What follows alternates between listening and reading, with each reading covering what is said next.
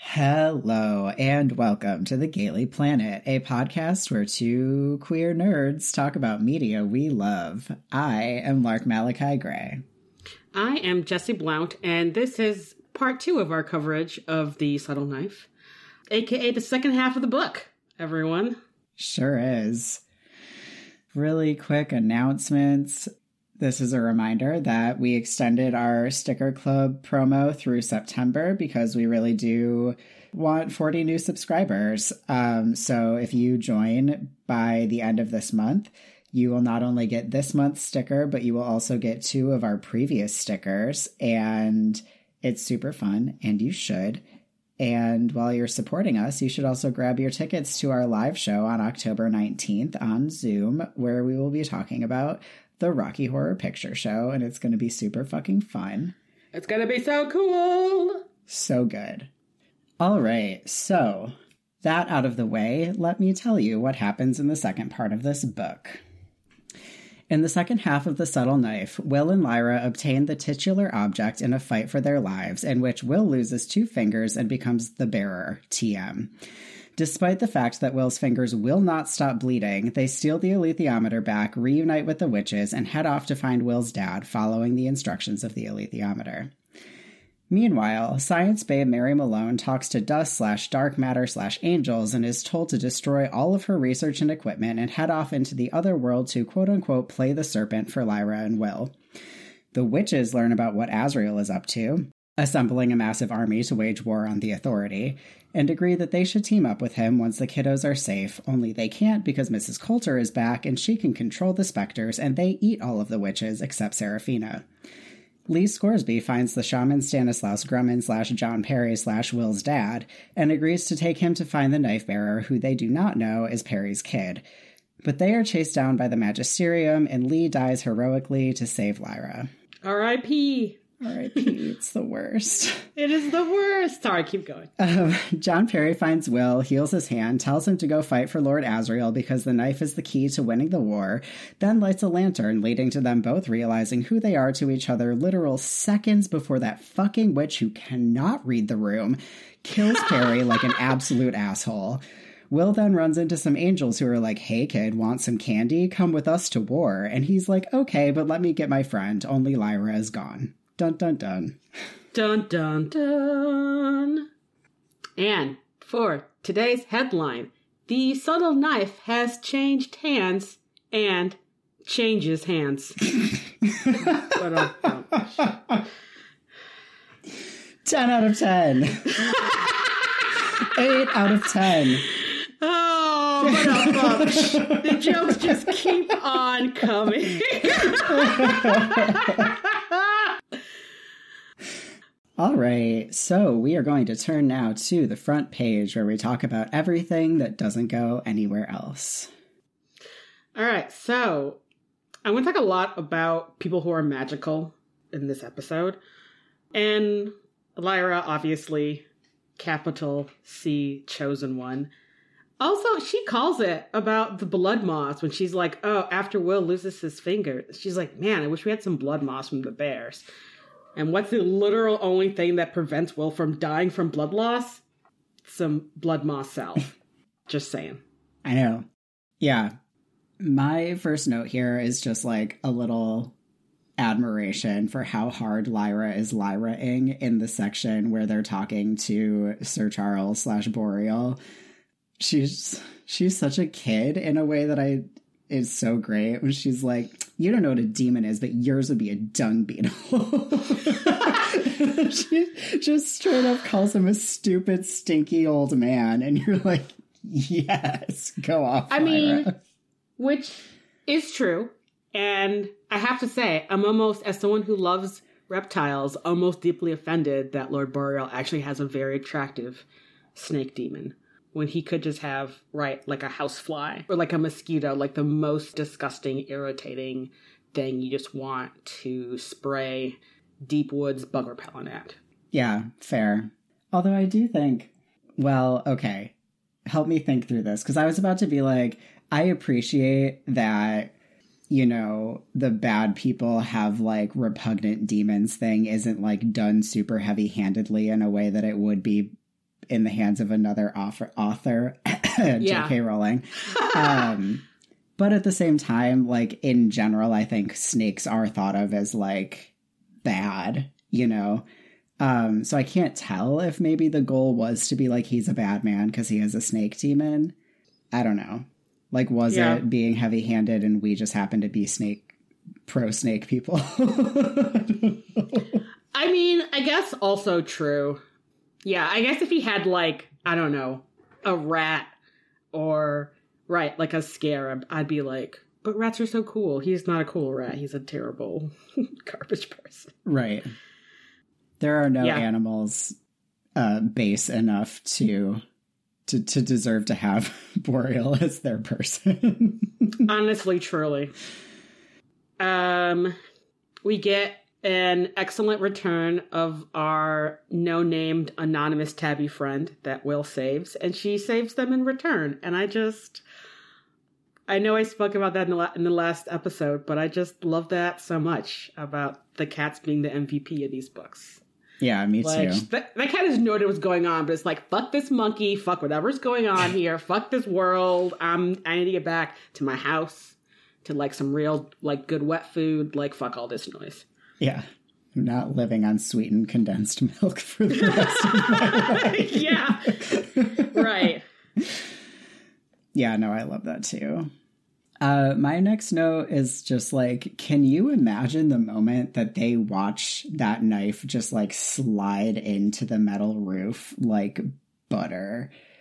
I feel like your brain would be like, I actually can't comprehend what I'm seeing right now. Yeah, I feel like if this wasn't already a like incredibly tense and like sort of ridiculous situation, it'd just be like, okay, wait, I'm sorry, this broke my brain. Yeah. But there's already 3 other broke my brain things happening here. Right, exactly. A thing that I also particularly love is that Mary gets enough of the warning from Dusk to like get all her backpacking equipment and snacks and supplies before she has to go on her epic multi-world traveling portal adventure. And I just love that for her. Because for whatever reason, nothing makes me more stressed out than the idea of like, you find a magical doorway. And I'm like, but I need stuff with me. Right. Like I can't just leave without all of my antidepressants or like snacks or like bandages. Like, I don't know where I'm going. A water bottle. Right? A water bottle. Something. Yeah. Some salve. Like, you don't know what's going to happen. What kind of like bullshit chosen one things you're gonna have to do once you show up on the other side. You need to be prepared, and I'm glad that you yeah, me too. I don't know if this belongs here, but I guess doesn't go anywhere else is a pretty all-encompassing qualifier. So Giacomo Paradisi, the previous bearer, he gives Will brandy or something for the pain, right? And I was sort of like, how do you have Neosporin but not like aspirin? That seems so weird because like, I feel like on another podcast episode, we've talked about how aspirin would seem like magic if you didn't have it. Maybe that was a podcast I was listening to. I don't remember, but like, you know, that seems like something they would be hoarding as well, you know, and is like a much more effective painkiller than alcohol. Yeah, especially since it's like, if this is what happens to people who are the knife bearer, then you're going to be sort of prepared for the fact that someone's going to lose 2 fingers in order to be the bearer. And I'm like, yeah, you're not more prepared for this. Yeah. I did also want to note, though, that I do think that he, at least in part, was also giving Will alcohol to make learning to use the knife easier. Mm-hmm. Because I think that, like, I know for me, sometimes I'm, like, better at reading tarot if I'm, like, a little bit tipsy because it, like, makes you not doubt yourself so much, you know? Like, you get the message and you're just like, I am sure of what I am receiving here, and not, like, you lose that sense of hesitation. So I can see how it would be useful for Will to be like a little, not drunk, but like a little tipsy and perform this magical task, you know? Right. This like also brain breaking ridiculous thing. It's like you're just gonna cut a little, you're just gonna get the tip of the knife right into the other universe and then just kind of slice it open. Right. And then you're gonna pinch it closed. And it's like, what? Yeah. Exactly. I'm doing what now?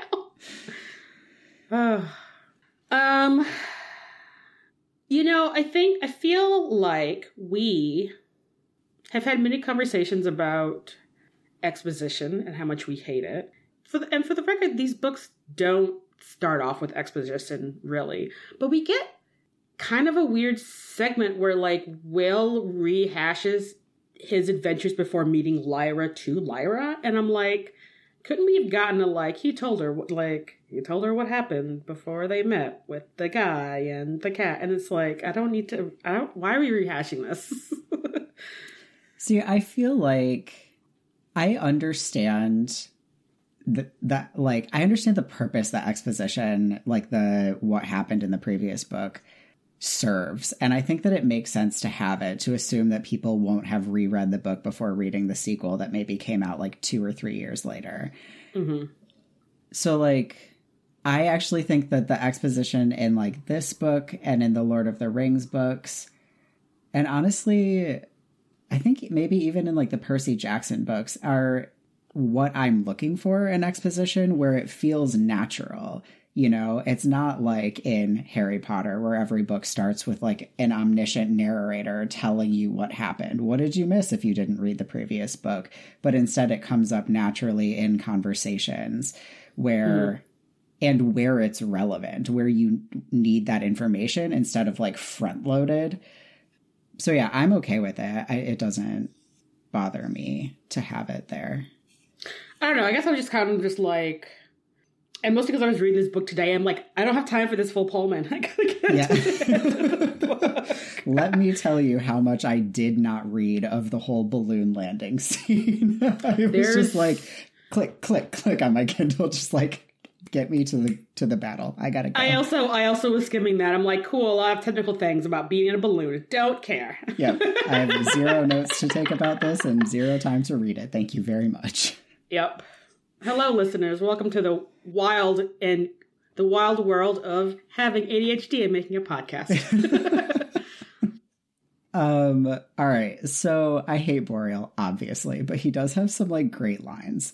And one of them is that when Mrs. Coulter is doing some exposition for us, in case it's been a while since we read the first book, and tells him that Azrael is waging a war on God, Boreal says, "How medieval." I laughed out loud. When he's not being a complete creeper, he is very sassy. He gets some good villain lines. Yeah. I think. Where he's just like, oh, okay, cool. Whatever your weird ex is doing. Thanks. Yeah. Let's get to talk about me and you, though, Marisa. More about this. Speaking of medieval, so we have Urdaskari talking up Lord Asriel and how everyone and their mom is like joining the fight against God with Azrael. And she's like, birds with spurs and lizards and apes. And I'm like, Lord Asriel has motherfucking dinosaurs fighting for him. I just want everyone to be aware of this. I'm like, there's dinosaurs. They're there. They can talk. And they're fighting to kill God. Hell yeah.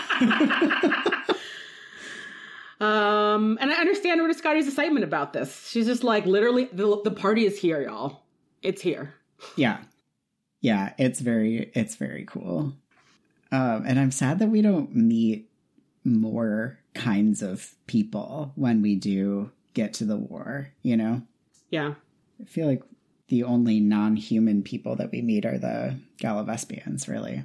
And Muffaletta was a sandwich. It's not the name of that species that Mary's chilling with. Mulefa. Thank you. Mm-hmm. Everyone, Muffaletta is a sandwich. Anyway. Yeah, but the Mulefa are not part of the war. That's true. They're just chilling. Yep. Yeah, okay. I fucking love that Will is like, Lyra, go around the house and like toss some stones at the windows to distract them. And Lyra goes and just fucking breaks every window in the house. Never do something by half when you could do more. And God bless her. Especially when you're a rich douchebag like Lord Boreal. Hell yeah, break all his like fancy ass windows. Fuck that dude. Yeah, for real. I love it. It's so funny. Speaking of Lyra, the bit towards the end of the book where her and Will are just sort of like hiking in the woods / up a mountain with the witches, I feel like Lyra seems so excited to be on a hike in the woods. And I'm like, it's because you're a city, like you lived in Oxford your entire life, and then you were in London, and then you had a very wild time in the north. And, like, you just never, like, been in a hike in the woods. And she's just like, oh, a fawn, like, some trees. And I'm like, oh, Lyra. Yeah. Oh, that's nice. You know, it's, like, so nice. Everything's going to suck from here on out for the next week and a half. But I'm glad you had this half a day chilling in the woods. Yup. Okay, my last thing here is that I feel like both kids get... I mean, Will's isn't really. Anyway... Both kids have a sort of like queer moment towards the end of this book. Lyra, I feel like, has a very clear sort of baby gay queer awakening when she sees Ruta Scotty for the first time. She sure does. She's so beautiful. Like, in a way that's much more than just like, you know, a kid noticing. It's very much like a preteen being like, oh my God. Especially because Lyra has been hanging out with a bunch of witches. And she's like, but this witch, something about her. It's that party girl Leo energy that Ruta Scotty is bringing. And then the one with Will is just that when... I don't know, I must have missed it earlier in the book when his dad's cloak is described, so it's like the first time I noticed is when Will puts it on, is that it's like feather trimmed, and so I just imagine that he looks like a baby drag queen from here on out wearing this cloak. A little bit, yeah. I'm actually glad that that is your last point, because my last point is that we've had this through line of like Will metaphorically taking up his father's mantle, and then he literally takes his father's mantle, and I'm like, okay, Phil, thanks. Like, you really had to be like, but no, literally, guys, he puts it on his shoulders, because he's both literally and metaphorically going on with the work that, okay, anyway. Yeah, totally. It's like a little silly, but also not, 'cause it's a very intense and emotional scene, so you're just like... I know. I feel like we should let people know that you are in a room full of kittens, so... Yeah, any meowing, weird sounds, thumps... Tiny footsteps. Your house isn't haunted. It's just kittens. Welcome to Community Profiles, where we talk about character development, or really just characters that we met. I was going to start with John Perry, if that's cool. Mm-hmm. I have him in my notes as Magic Dad. Yeah. So we have Balloon Dad and we have Magic Dad. Right. I feel like Balloon Dad is like a Her Dark Materials TM. Yes. Yeah, so I first off want to say, because I have the people and their demons as like one thing, because they are. I love that our like official intro to John Perry is Cyan Couture like spying on Lee and then like dramatically closing her like pine branch. So dramatic. So dramatic. I really love her. Yeah. And, you know, John Perry, actual magic, has an external demon from living in Lyra's world for 12 years. And is also about to keel over from cardiac arrest at any second. Yep. But he's useful. He's a useful dad here. Yeah. Yeah. And right. He's literally magic. He is as sassy as his demon. I feel like 2/3 of the things that he says are just like needlessly dramatic in a way that I extremely appreciate. Especially to Lee Scoresby, who is pretty unflappable. Yeah. Considering all of the weird shit that he's like seeing and getting into. So it's very much like he's saying these like incredibly dramatic things, and Lee Scoresby just like, okay, bruh. Yeah, I know. Yeah, I super love when Lee is like, I thought shamans could fly, and John Perry's like, I needed to fly. I summoned you. Look at me now, fucking flying. And you're like, yeah, okay. okay, but like that shit where he pulls out a ring that like Lee Scoresby lost like 40 years ago is outrageous. I know. I would also be like, what the actual fuck is happening? I'm so mad that we don't know how he got the ring. I feel like that should have been in the book, you know? Yeah. I have a little about this in editorial, but like the fact that he can do, we see John Perry, he summons a storm, and then Dream shares with Lee Scoresby, like sending a like specter to eat a Zeppelin Kaplan, and then like getting a forest full of birds to attack another Zeppelin. And I'm just like, you literally just moved here, my dude. Like, how? What? Yeah. It's neat. It makes me wonder, like, how magic he was in his, previous life, Yeah. Was it unlocked when he got to this world where magic is sort of more available, or was he always sort of a little bit spooky, Yeah. And I mean, the fact that I think like maybe Lee asked him about something and he's just like, I'm a human being. We learned everything. I had to like learn this stuff. And I'm like, maybe that's all it takes in Lyra's world to unlock your magical potential, is just to learn how to do it. Yeah.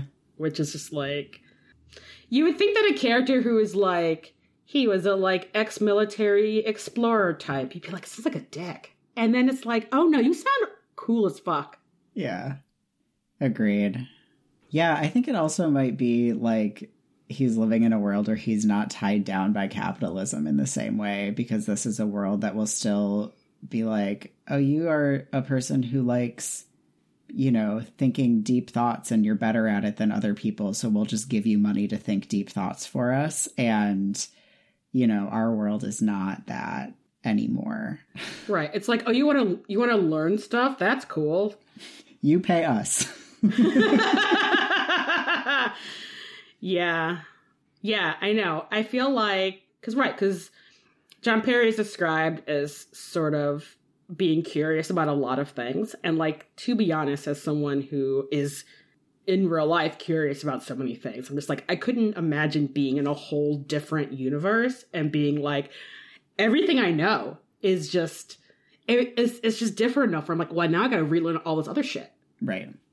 Tell me about Arctic foxes. I want to know. Yeah, exactly. Do you have anything else about him? I do not. All right. The only other person I have here this time is Lee. He's amazing. Yeah. I love just like how many times he makes Perry swear an actual oath that he's going to help Lyra. And it doesn't seem like it's because he doesn't trust him so much as he's just like reiterating how important it is.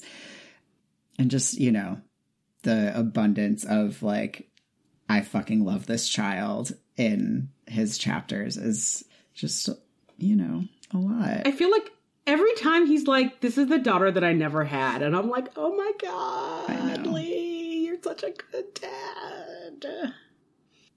And I think it's a little bit debatable if he gets into this whole thing, even in the Golden Compass, where he's just like, I'm here to get paid. I'm just a simple balloon guy. And I'm like, I don't know if I quite believe that story. You being just a simple balloon guy trying to save money to be on the ground. It's like, you are into your balloon and into having weird adventures.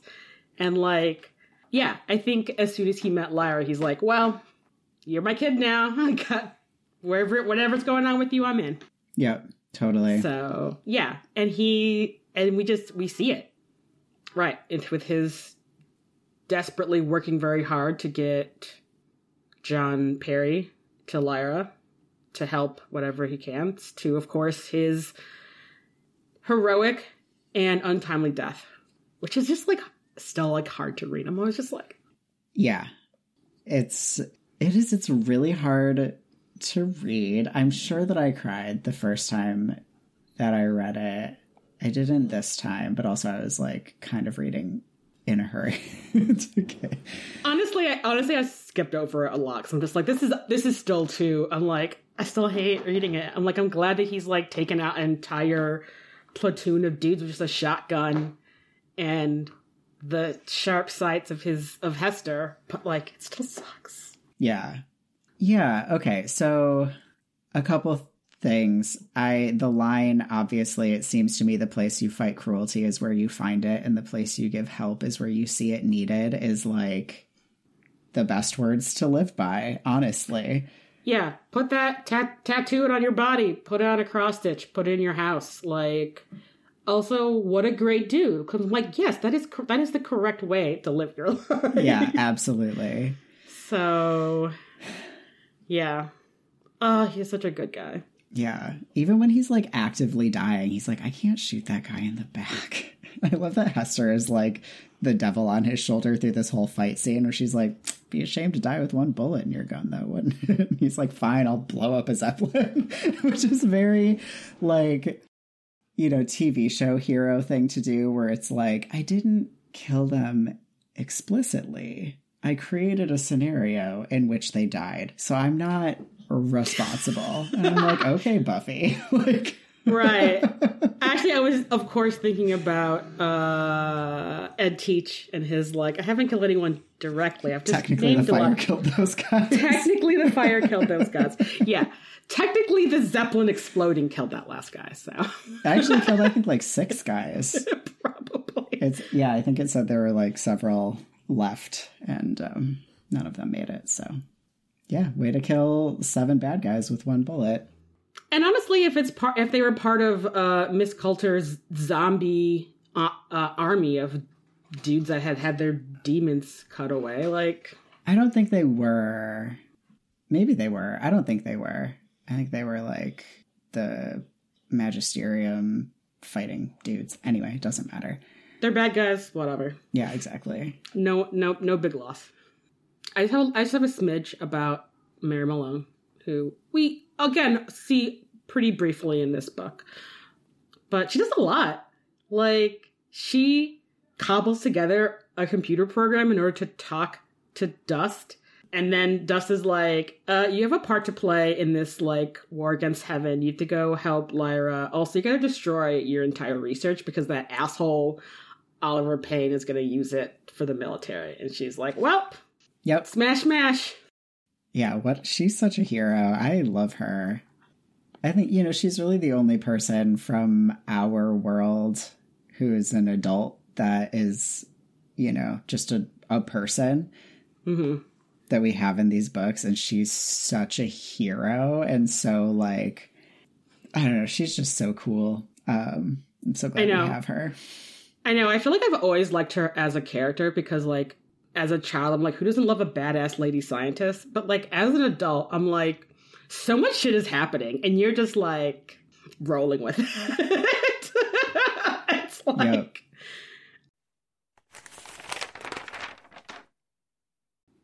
Welcome to the politics section, where we talk about things that are fucked up. I guess, do you want to sort of stay on Mary and talk about Oliver, Boreal, funding, etc.? Yeah. Oliver Payne's the actual fucking worst, for starters. He's like the fucking worst. And I think that in 2023, also very recognizable as so many like tech science douchebags, where it's like, nah, Mayor, I'm gonna bail on this project. Oh, actually, this rich dude is gonna give us a lot of funding, even if it means that we're gonna help the military, like, manipulate and kill people. Who cares? I'll get power and prestige. And Mary's like, you motherfucker. Yeah, totally. Like, he's just, like, so recognizable now in a way that makes me uncomfortable that he's just like, yeah. Oh. Yeah, I love... You know, he's like, I'm leaving. Fuck all of this. You know, like, I'm out. I'm going to Geneva. And then when Boreal is there, not once, but twice, Mary's like, I thought you were fucking leaving. I thought you were going to Geneva. And he's like, shut the fuck up, Mary. I'm like, no, keep saying it, Mary. This dude deserves to be made uncomfortable. I didn't sign a contract, Mary. I still work here, technically. It's like, Right. ugh, go fall in a hole. Ugh. Exactly. Yeah. Ugh. Boreal is just the worst, but the fact that he's in our world doing the exact same bullshit as he's doing in Lyra's world, which is like really heavy on the like militaristic controlling people bullshit train. I'm Right. like, oh, and it's so frustrating because you can definitely imagine why a like educated sounding cishet white dude like Boreal could just literally stroll into our world and like 5 minutes later is like a knight and has all this money. You're just like, you motherfucker. Yeah. I mean, also the patriarchy is a motherfucker, but I'm also just like, oh. Yeah. He's so gross. Do you think he's really a knight? I don't think he's really a knight. I don't know how that works if anyone checks to see if any just random dude who's calling himself sir or whatever. I mean, he faked all of his papers. Like, surely he has like a fake birth certificate and a fake fucking everything. It seems like he could fake whatever was needed to. Yeah. And I guess, like, who's going to check, I guess, you know? Right. He has, like, a Rolls Royce and, like, a fancy house and, like, I'm sure a very expensive linen suit. So everyone's just like, you must be this powerful dude. Right, exactly. My only other thing about that whole thing with Mary is just, like, this just the part where Boreal's like, I could, get them to approve your funding. And she's like, isn't that like done on like peer review and whatever? And I was like, oh, Mary, like, how did you make it this far into academia and still believe that? Like, you poor naive creature. This is why her funding is about to get cut, is because Yeah. Mary isn't playing that game and like going through official channels. And I have to say that as someone who realized a lot after the fact that there's a lot of unspoken just cheating and like upper academia to get funding and to like get ahead, that I'm like, but wait, no one's just doing the thing that they said. I feel like it's one of those things where it's like, if you're neurotypical, you pick that up. And if you're not, you're just like, wait, what? Yeah. I mean, I also think it's like, how much do you care about fairness? Because I think that the more sort of sturdy of a moral center you have, the harder it is to like take in and accept how corrupt the world is. Because it's like, but why would it not be the way that it's supposed to be? The way it's supposed to be is like good and fair, and based on merit. Right. And not based on schmoozing or just like being Right. a white dude or like Oliver Perry, just like, I don't need to have ethics or morals as long as I get that money. Right. So Yeah. And also, right. And I think there's something to the fact that, Mary is the kind of person who, even once she knows that, is going to be like, well, then like, fuck the whole system. I'm out. Like, I would never do that. So it like does kind of make sense to me that since she is still in academia, it's because she's been like passionately ignoring all of the signs that it's super corrupt, because otherwise she would have left a long time ago, Yeah. What do you want to talk about next? I guess I'd forgotten that we get a like sort of inside POV perspective of what it feels like for a specter to eat your soul. Mm. And it really just does sound like depression. In a way that is like, it makes sense that Will would be like, I think there's specters in my world also, Yeah. It's interesting. Sorry, I have like two different like data streams that I need to just take one at a time. Yes, the description that we get from Lena when she's sort of being spectered is definitely different from what I would expect, because the way that people behave when they have been spectered, it always makes me think of Serenity, the movie.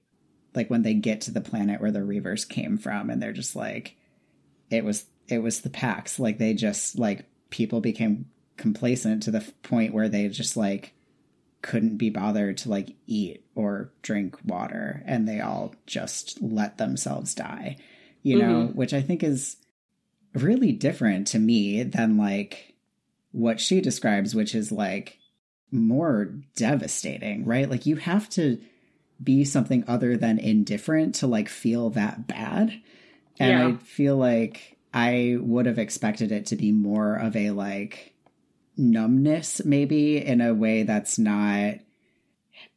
is feelings neutral. Like you have no association with it. It's just like nothing, you know? Yeah. Complacency to the extreme is my one. And then the other is that I also have here, like, I can see why Will is like, maybe the specters came from my world. And also I think that's mostly, I can see why Will would want that to be the case, want there to be an explanation for his mom that isn't like her brain is wired differently, you know? Yeah. And I'm sure the huge trauma of losing her husband and having to take care of a small child by herself didn't help that. Right. Yeah, it is kind of weird how it's like how when we get the sort of internal description of what the Spectre is doing to that one witch versus what we see happening to the like people of Cittàgazze, like the adults. And maybe part of it is just knowing it's going to happen or like expecting it to happen looks worse than like being like, surprise, some ghost is consuming your demon, you know? Yeah. But yeah, it seems to be like the descriptions of what the Spectres do seem to be like sort of all over the place, I guess. Because we have John Perry saying that they feed on conscious and informed interest, like people who have a conscious and informed interest in the world, and that it doesn't work on kids. Right. Which I'm almost kind of like, okay. I feel like if that were the thing, then maybe it would work on Will and Lyra then. But yeah. Okay. Yeah, I agree. I think maybe everyone's just sort of grasping at straws when it comes to explaining, because no one understands why there's this difference between kids and adults when it comes to specters or demons or dust. Yeah. I really hate the part where there's that kid who's like about to hit specter ability and it says that they're swarming around him like flies on meat, and I'm like, fuck that line. Oh no. It's like terrible and also skin crawlingly like awful. Yeah, totally. Yeah. And like honestly, I feel like to that note, it kind of makes sense why all the children of Cittàgazze are so feral and awful. I mean, growing up with the, like, even a couple of specters being a thing seems awful. And then for all of a sudden, in, like, a week's time, an entire army of specters showing up and, like, eating all the adults. Like, these kids have a shit ton of shit going on. Like, it's just a shit ton of trauma.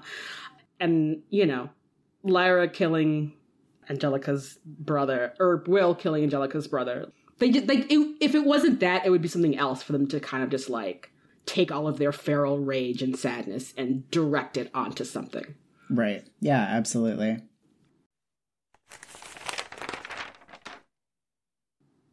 Welcome to editorials, where we rant about stuff. All right. I read the fight scene where Will loses his fingers like 6 times yesterday. And like, I'm actually have decided that I'm very annoyed about it. I know that not making a point of like the moment where Will loses his fingers is the point. I'm annoyed because the entire scene is Will kicking someone, and then at the end of it, he's lost his fingers. Like at no point, I read it so many times, at no point does his hand enter the fight, nor is it described as like Tullio getting the knife anywhere near the upper part of Will's body. And I don't like that. He should have tried to punch him at least once. Like, there should be one instance where we hear that Will uses his hand. Okay. Yeah, I don't have my book handy. I feel like I've also always been kind of like, wait, when does this happen? Like, because I know there's a moment where he has the rope wrapped around his hand and he's, like, sort of, like, blocking and, like, holding it out. But, like, right, at no point is there, like, wait, when did this knife even get close enough to him for him to lose his fingers? Yeah, I will read it, and maybe we'll find something that I missed. Okay, so he has the rope and he has wrapped it around his left hand for protection against the knife. He moved sideways between the young man and the sun so that his antagonist had to squint and blink. Even better, the glass structure threw brilliant reflections into his eyes, and Will could see for a moment that he was almost blinded. He leaped to the man's left, away from the knife, holding his left hand high, and kicked hard at the man's knee. He'd taken care to aim, and his foot connected well. The man went down with a loud grunt and twisted away awkwardly. Will leapt after him, kicking again and again, kicking whatever parts he could reach, driving the man back and back toward the glass house, if he could get him to the top of the stairs. This time the man fell more heavily, and his right hand with the knife in it came down on the lead at Will's feet. Will stamped on it at once, hard, crushing the man's fingers between the hilt and the lead, then wrapped the rope more tightly around his hand and stamped a second time. The man yelled and let go of the knife. At once Will kicked it away, his shoe connecting with the hilt, luckily for him, and it spun across the lead and came to rest in the gutter just beside the drainage hole. The rope had come loose around his hand once more, and there seemed to be a surprising amount of blood. Yeah, no idea. Right? Yeah. It just seems like there should be like some wrestling or like a punch or like a swipe, something that's not just Will like kicking a dude a bunch of times and then losing 2 fingers. Yeah. No, that is fair. Yeah. Because, yeah, right. At what time does that happen? If anyone is like, no, I totally get it, I can pinpoint the moment that you were supposed to read this, please email us, #ruthlesspods@gmail.com. Mm-hmm. Yeah. Also, it kind of sucks for Will that his big item loves fighting in blood, and it's like, actually, if you want to carry me, you got to lose 2 of your fingers. Like, that sucks. Yeah, totally. No one else's titular item causes them any harm, but Will really can't catch a break at this point in the book. No, he really can't. All right, what's your first thing here? All right. Okay. So we touched a little bit about this, but I'm kind of like, so is everyone in Lyra's world just capable of magic? Because, okay, we know the witches are magic. It's a genetic magic, whatever thing. But then we have John Perry, who just like stroll up in here and like 10 years later or 5 years later, or who knows how long it took, is a like shaman who can perform incredible feats of summoning that we really don't even see except with Lord Asriel, where he's like amassing this army across the multiverse, and you're like, how? Yeah. And I'm like, okay, so you clearly have some magic, and whatever Miss Coulter's entire deal is some sort of like also influencing her will onto people. And so I just am like, there's something with that. I don't think everyone in Lyra's world is magic, but I do think that people who are magic are obviously caught up in this quest. I definitely think that both Asriel and Mrs. Coulter are magic workers. I don't know what the word is in a world where there's like actual witches as like a, semi-different species. Yeah. And maybe because a lot of the second half of the book, I was really trying hard not to bring up any comparisons to Harry Potter, especially with the knife and the specters, obviously. But I'm also kind of like, so if dudes who are witches just live regular lives and aren't living for 1,000 years, and like presumably those folks are also having kids with just regular humans. And I'm like, if anyone's going to have some witch blood in their lineage, it seems like it'd be Asriel and Miss Coulter, honestly. Yeah, totally. But I think also it seems like they're working a different kind of magic than the witches are working too. It's much more, I don't know what to compare it to. It's like they're both very charismatic in a way that like almost like ensnares people. Yeah, well, I mean, we get in this. I think Ruta means it when she's like, I think Asriel can control time. And I'm like, yeah, literally that's the only explanation that makes any fucking sense for how he has done what he's done in the amount of time that he's done it in. Mm-hmm. Do you mean Time Lord Asriel? No. Yes, I do. Yeah, is the intention craft a TARDIS? Who knows? But it seems like the witch's magic is like spell based, even their like invisibility thing, it's like a kind of spell that they're doing. Whereas Azrael and Mrs. Coulter seem to be doing more like summoning, like just doing magic with no barrier in between. I'm having the hardest time describing what I mean, but they're just like using power to make a thing happen without having to like do work to make that happen. Yeah. In a way that seems very similar to John Perry, right? So yeah, it's possible that, you know, in another timeline, Azrael would just be someone that was considered to be a shaman if that was, you know, the path that he had chosen or whatever. Yeah. Yeah. And then you have the whole sort of like, once we get into the next book where it's like, all of these pieces have been moved on a giant multi-dimensional chessboard to get Will and Lyra in the places they need to be. So it's like, is this magic sort of like Lyra's ability to read the alethiometer, where it's like they have it because they need it in order to be more powerful pieces on the board, if you will? I don't know. Right. Yeah. Azrael and Miss Coulter are witches, not in the way that it is used in this book, but in the gender-neutral way that we use witches. Yeah, exactly. Yeah, because, like, how is Miss Coulter all of a sudden able to control specters? Like, I'm sorry, what? She's just, like, the toppiest top that has ever existed. She's like, sounds like I can control that. And you're like, yeah, it does, honestly. Yeah, that's literally her magical power, is being able to just out-top whatever the fuck. I mean, she literally does it to an angel in the next book, so I'm like... Yeah, exactly. Yeah, speaking of angels, we learned that dust is angels, dark matter is angels. Angels are apparently the glue that holds the universe together. Okay. And they're fucking so sassy and impatient. And there's something about an impatient, immortal being that just makes me so happy. It is really funny. Even though I do have thought about that, and that, so there's like actual like angels that people can kind of see. And then there's like dust itself.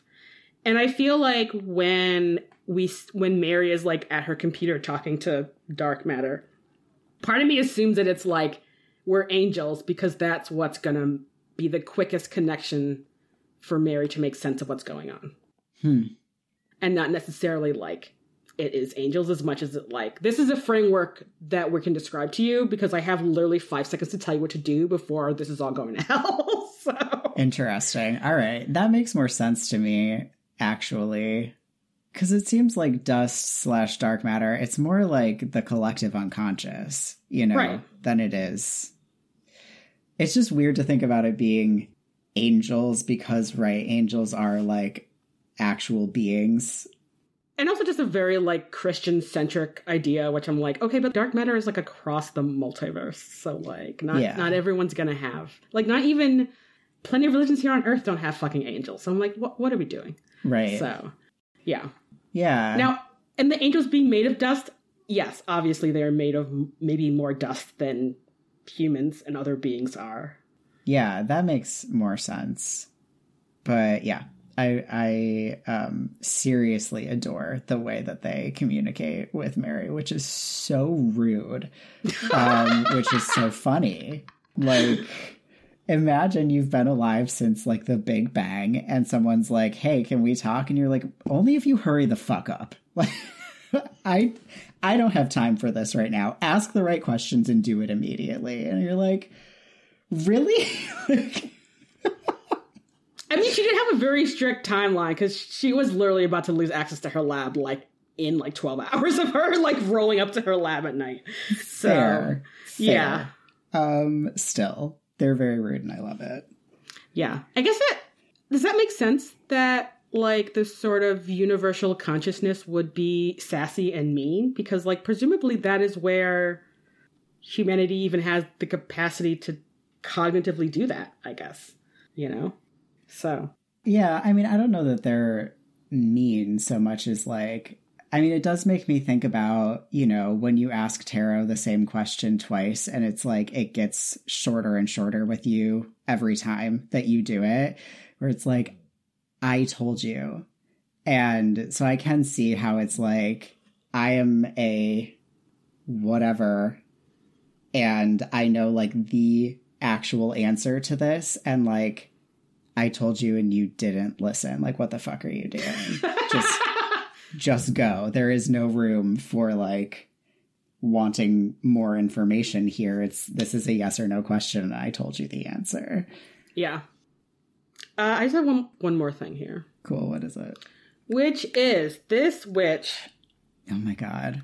Who kills John Perry because she has the emotional intelligence of a, like, drunk 19-year-old sorority girl? I'm just like, what? I know. My literal note is, bitch, get some perspective.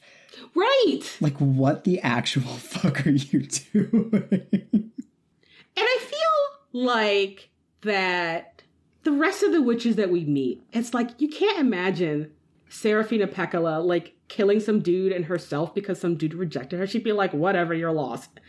Or the witch equivalent of that. And then, like, peace out. Right. Like, what? Ruta Scotty would 100% kill a dude for rejecting her, but she wouldn't do it later. She would do it right then. Yeah. I mean, like, when we meet her, it's like some people were rude to her, so she killed their god, made a necklace out of its teeth, and then made them beg to have her be the replacement god, and then was like, no, bye. You're like, that's terribly inappropriate, actually, Ruta Scotty. So, like, she would fully kill someone who tried to reject her, but, like, not in this, like, harboring vengeance for, like, years way that Judah Kamainen, is that her name? I feel like I had the audiobook. I feel like the J is pronounced because they're in Nordic country, so it'd be like Yuda. I think. Yeah. Anyway, yeah, I'm like, girl, there are so many other dudes, if that's what you're into, that you don't have to kill this one dude in yourself. Like, yeah, and even if it was, like, important, I feel like, again, read the room. This is clearly not the moment. If you gotta kill this guy later... Could you have waited literally 10 more minutes? Just, like...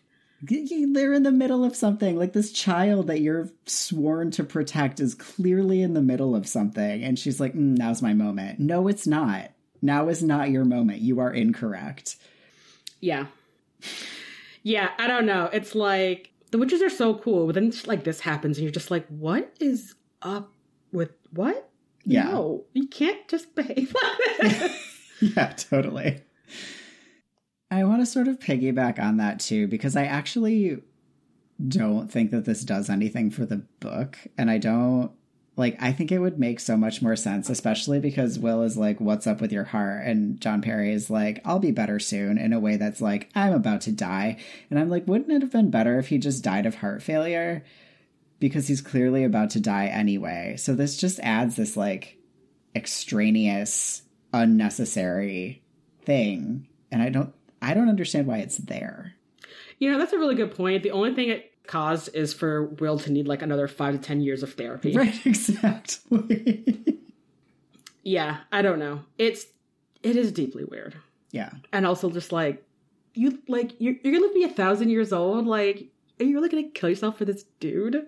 I think she kills herself because Will is like, you just fucked up so bad. And then she's like, oh, I just fucked up so bad. And I'm still, like, on my drama bullshit. So let me just, like, go even harder. I mean, I guess that's fair because Will probably would have killed her if she did not. She deserved it. It's like, which moms teach your children bet? Like, what? I know. Yeah. I mean, for people like Ruta Scotty, you're just, like, a very intense party girl. You do what you want. Like, that's the kind of energy you're just like, I can't do anything about. Like, I don't know. All right. My last thing here is that I think that Philip Pullman should write his, like, X-rated fanfic about his own stories on AO3 and not in the published book, actually. Tell me more. Absolutely not to the scene with the monkey and the snake.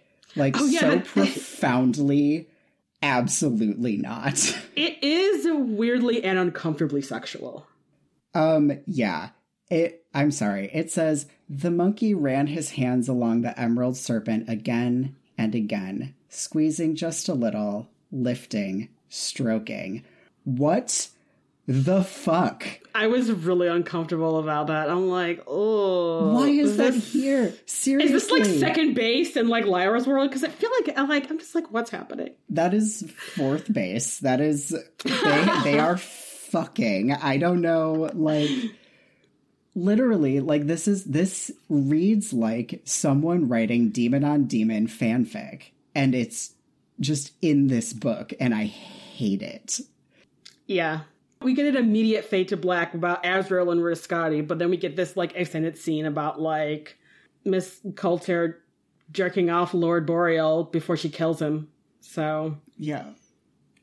It's like, we saw, like, you know, sexy demon times in the last book. The fact that it's a snake makes it, like, 1,000,000 times more. It's like, I can handle, you know, like, a monkey and a leopard being like, hey, but, like... yeah. A monkey literally jerking off a snake is like, you have gone too far, sir. You need to be stopped. Who let this? Where is your editor? I need to talk to them, actually. Yeah, it is very uncomfortable in a way that I think I maybe didn't pick up as a kid, and now I'm just like, oh, ugh.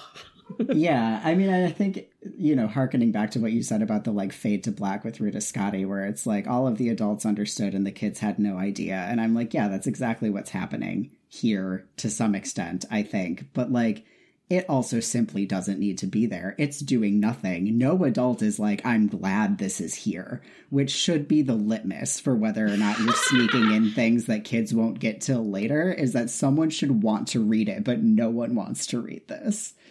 No. Okay. Clearly very ranty rant from me.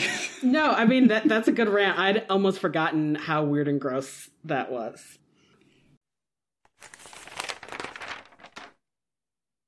Welcome to the health and science section, where we talk about magic and science and research that we did. So let's talk about demons first. We learned some more things about them. Yeah. Like, at least at this point, as deeply as Lyra and Pan are connected, sometimes your demons can just do shit. Like, Pantalaimon just comforted Will and, like, licked his hand, and she was like, I had no idea you were going to do that, and that's very weird. Mm-hmm. But it's like, my best friend doesn't have a demon, so I guess this is what I'm doing. And then, more interestingly, I think, is that we learned that, like, and I'm sure this is different for witches, but if your demon is, if you're asleep, your demon is also asleep. I think that makes sense. Yeah, because we get Lee Scoresby being, like, so weird to look at Hester when she's asleep, because he's, like, probably never seen her actually asleep before. Because when he's actually asleep, she's actually asleep. Right. Yeah. I have a little bit of demon stuff, too, because we've talked before about the sort of distance thing, and does, like, how far away your demon can go depend on their shape or form or whatever. Because Pan flies to a second-story window to, like, look in, and I went on the internet and was like, how tall is a story? And obviously it varies from building to building. But it seems like this is, you know, an old school, probably very high-ceilinged building. I'm going to say it's probably at least 30 feet that he's gone, and that seems to be, like, stretching the limits of how far he can go. And I think previously it's been described as, like, 2 or 3 meters, so like 15 feet is the norm. But obviously when Pan is like a dolphin or a seagull, he's going further away than that. So I feel like this to me points to yes. If your demon is something that flies or swims, they just by default have to be able to get further away from you than a land-based creature. Right. My only other thing is that we get some pretty detailed witch magic from Serafina Pekkala, which fails, unfortunately. Probably because of, I think, maybe the sort of nature of the subtle knife is maybe even beyond their natural witch powers. Or maybe it's because they're, like, not in Lyra's world. It's just, like, interesting. We get this, like, very intricate sort of healing spell. Right. And it still doesn't heal. Right. And it's obviously the spell is pretty effective because it brings a rabbit back to life. So right. And seems to heal its, like, emotional trauma too, because it, like, they put it down and it's, like, totally unbothered, and then it's like, oh fuck, humans, and, like, runs away. Right. So I don't know, that was interesting, but, like, I think, kind of cool, because I feel like a lot of time in fantasy, you often don't have magic that just doesn't work. Like you complete the thing correctly, but it still doesn't work. Right. Yeah. And I maybe just imagine it somehow the witches have like a natural magic, and just the knife itself is this sort of terrible blood-soaked creation. Right. You know? Like otherworldly, terrible, bloody thing that just is like, you can't just heal with like some nature. Even though it's healed with blood, not moss, which I think definitionally is also some nature. That's true. I mean, it is a salve, which maybe, I don't know if that sort of extra step of creating a salve versus just straight up blood moss is enough. I don't know. This is part of what I have here, is just this deep confusion about how the fuck all of the other bearers healed from their knife wounds. I mean, Giacomo is like, use this Neosporin like it's gonna work. And he had his fingers cut off. So did Neosporin work for him? Like, clearly he didn't bleed to death or die of sepsis. So, you know, this is actually also a really good question, because it's like, you would think that because he even says that there's normally like a whole ceremony. It takes weeks after we get a new knife bearer. And I'm like, so you're clearly prepared for this. So like, how did you not bleed out? Right. Because like, Will is like on the precipice of bleeding out for like 2 days. Right. So yeah, it is very confusing what is going on with that. Yeah. Okay, and then my last thing here is that everyone's like, what do specters eat? I think they eat demons, whatever. And then we see that, in fact, demons disappear when you get spectered, but the specter has to interact with the human body part of the person, which I think doesn't make any fucking sense. I would assume that a witch, for instance, would be able to walk around in Cittàgazze totally fine as long as their demon was flying in the air. Mm-hmm. Because, like, the part that the specters eat is not accessible. So, like, when Lena What's-Her-Face is spectered, it should just go for her demon. Like, I don't get it. It seems so weird to me, and, like, just an error in the world building, personally, I think. That just makes sense, because I feel like, I'm like, no, the specter eats her demon, and you're like, oh, you're right.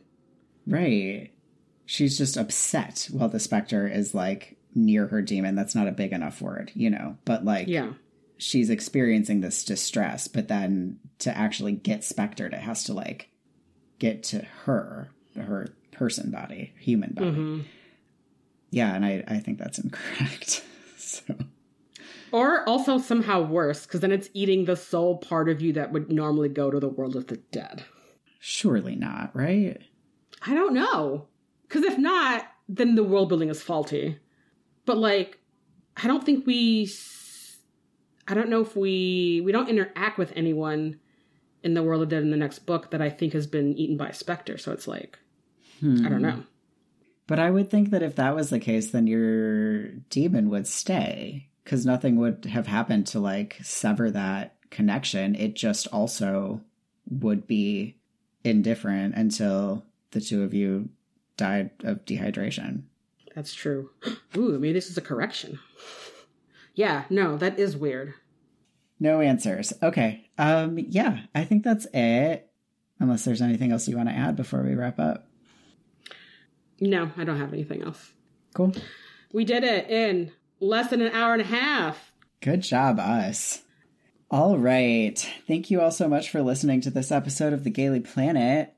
Please check the show notes for all of the things, and we'll be back in 2 weeks with our discussion of Chuck Tingle's Camp Damascus. Woohoo! Yay! And until then... Blood Moth. God Killer. Hell yeah.